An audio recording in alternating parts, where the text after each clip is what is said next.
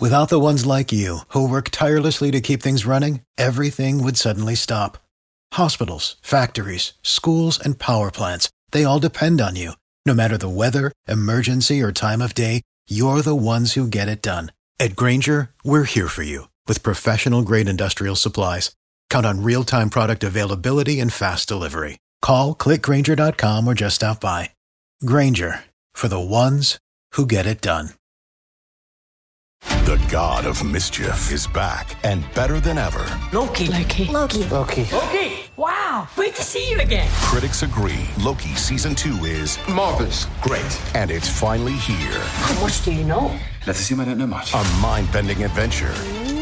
Spectacularly cinematic. I've been waiting for a moment like this. It surpasses all expectations. A little over the top, don't you think? I thought it was spot on. Loki Season 2. Now streaming only on Disney+.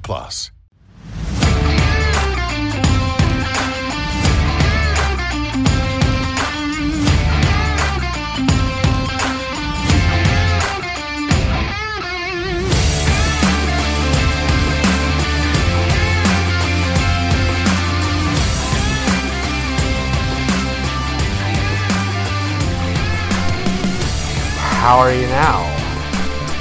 How are you now?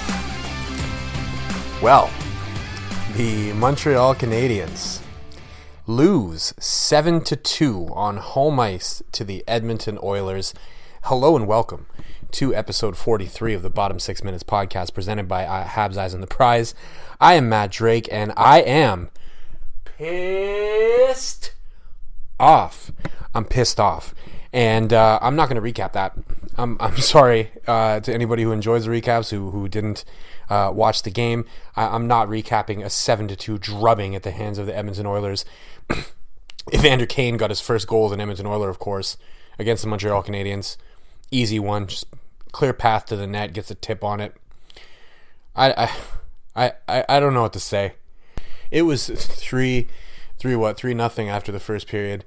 Josh Anderson got them back in it, sort of, for a minute anyways. For about 3 minutes, he got them back in it in the second period, scoring, I think, a couple of minutes into the period. But then, you know what, like 3 minutes after that, Ryan Nugent-Hopkins scores, and it's 4-1, and then Zach Hyman scores, and it's 5-1. And then we have what's really pissing me off about this particular game. Zach Kassian, he goes around behind the Montreal net, and Samuel Montembeault came out, and he was playing it behind the net. There was like maybe a foot between Montembeault and the boards, so this is 100% intentional by Zach Kassian.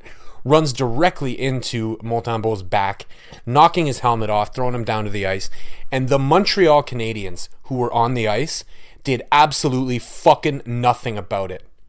Nothing. The refs gave Kassian a 2-minute penalty, and the Habs ended up scoring on it. Great. Hurt him on the scoreboard, I guess, is what people like to say. But you absolutely, somebody has to go over there and immediately fight him for that. You cannot be allowing, runs at your goaltender's back while he's trying to play the puck behind the net. And the Montreal Canadiens, spineless. Every single player on the ice when that happened should be ashamed that they just stood around and did nothing and let him just skate over to the box.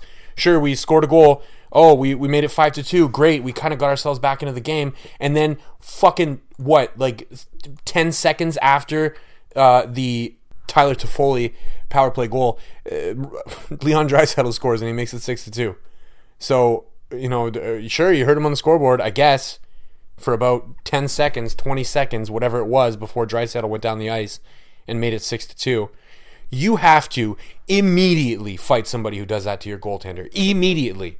I don't care who it is. I don't care when during the game it is. You have to do it immediately. But no, they did jack shit about it. This happened, I want to say we're talking like maybe 5 minutes into the second period. No, it was a little bit more than that. Okay, it was like 15 minutes into the period. And by the time Michael Pizzetta, who, hats off to Michael Pizzetta for at least doing something about it eventually.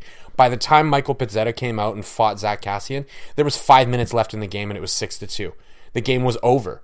At the point where this happened, you still kind of had a chance, right? Not a good one.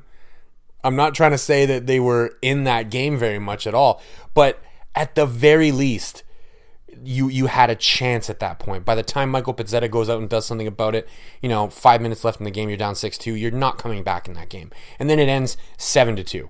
Just insult to injury, Derek Ryan gets an extra goal with like 30 seconds left in the game. Because of course, this Montreal Canadiens team is spineless. Spineless. The only person on that team with any spine is Michael Pezzetta.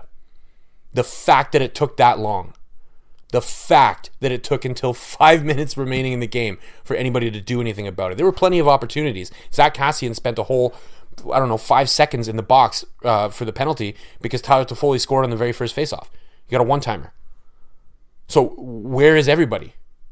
You guys had from 5 minutes remaining in the second period all the way until Michael Pezzetta finally jumps on and does something about it with 5 minutes to go in the game, and nobody does anything. And again, this is something where if somebody takes a run at your goaltender's fucking back like that, you go and you fight him immediately. Jeff Petrie was right there. Ryan Poehling was right there. And I'm not trying to shit on either of them directly. Every single Hab that was on the ice when that happened should be ashamed of themselves. You're supposed to have your goaltender's back. Carey Price was in the stands watching that game. What's his takeaway supposed to be? Right? Samuel Montembeault has been giving you pretty goddamn good goaltending.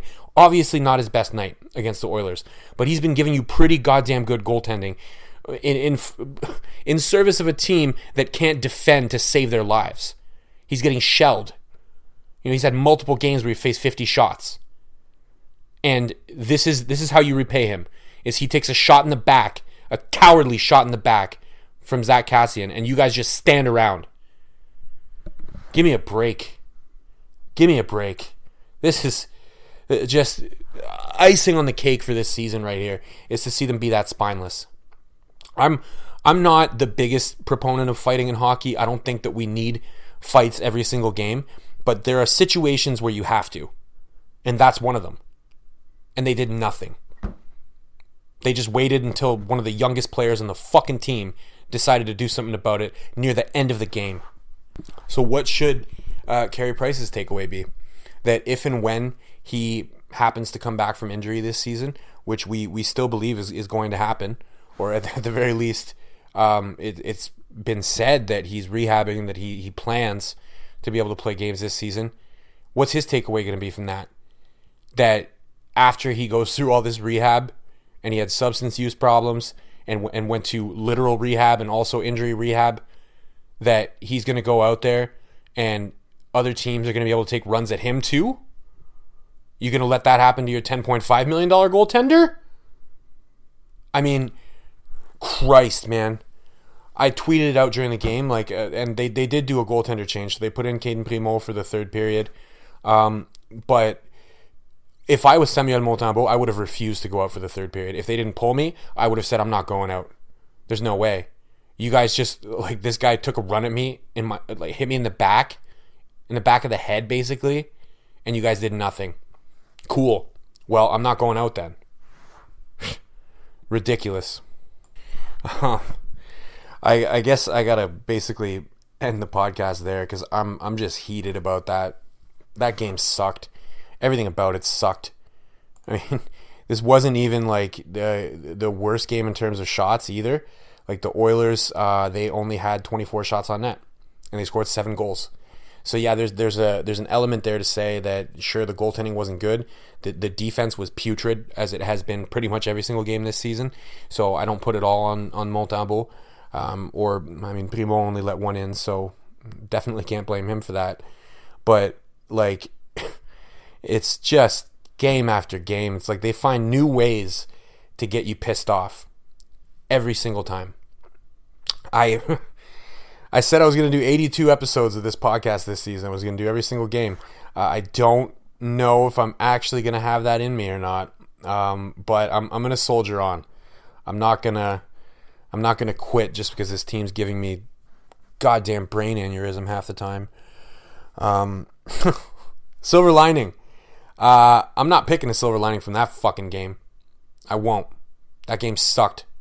Everybody except for Michael Pezzetta should be ashamed of themselves. But I will give you a silver lining. I will give you a silver lining. Let's talk about something a little bit more positive for a minute. Shane Wright has 7 points in his last 2 games. I watched both of those games, and let me tell you, this kid's a very slick passer. He's very good defensively. He might not have the offensive totals that you're looking for. Like, obviously, if you just go and look at his elite prospects page and you see the rate that he's scoring at, you go, wow, that's going to be our first overall pick? If we win the lottery and we get Shane Wright, I'm telling you, based on what I've seen, I think he is a legitimate potential franchise-altering player. He could be like a Patrice Bergeron. Who knows, right? I'm telling you, though, he's a very slick passer. Very slick passer. And I think of his 7 points, I think there's 6 of them are assists. So he's doing more setting up than he is shooting right now. And I got to tell you, he was doing a little bit of shooting, and I like his release.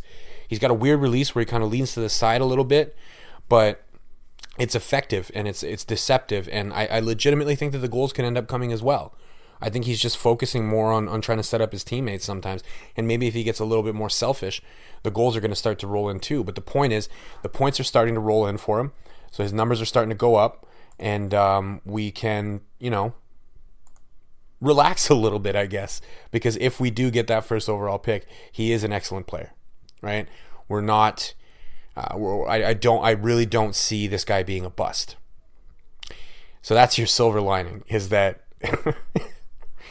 Oh, that's not even a very good silver lining, that the first overall pick is probably not going to be a bust if we even win the lottery. But knowing the way this season has gone, somehow we're going to drop as far as we possibly can. We're going to end up picking like 4th. Anyways, that's my rant for today. We are running a little over 11 minutes, close to 12 minutes. So, soirée pas mal typique pour les employés de soutien. We are on Spotify, Google Play, Apple, Megaphone. I'm on Twitter at DrakeMT. Drop me a follow. I would appreciate it very much. Thank you, as always, for listening. And we got a game tomorrow, so you don't have to wait very long for the next episode. À la prochaine.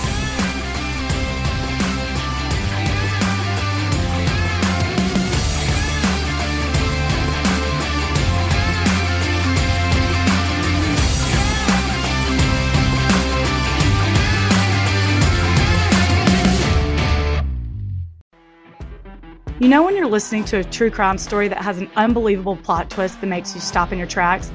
That's what our podcast, People Are the Worst, brings you with each episode. I'm Rachel. And I'm Rebecca. We're identical twins who love true crime cases that make you say, didn't see that coming, and we hate the people responsible for them. Listen to People Are the Worst now on Apple, Spotify, or wherever you get your podcasts.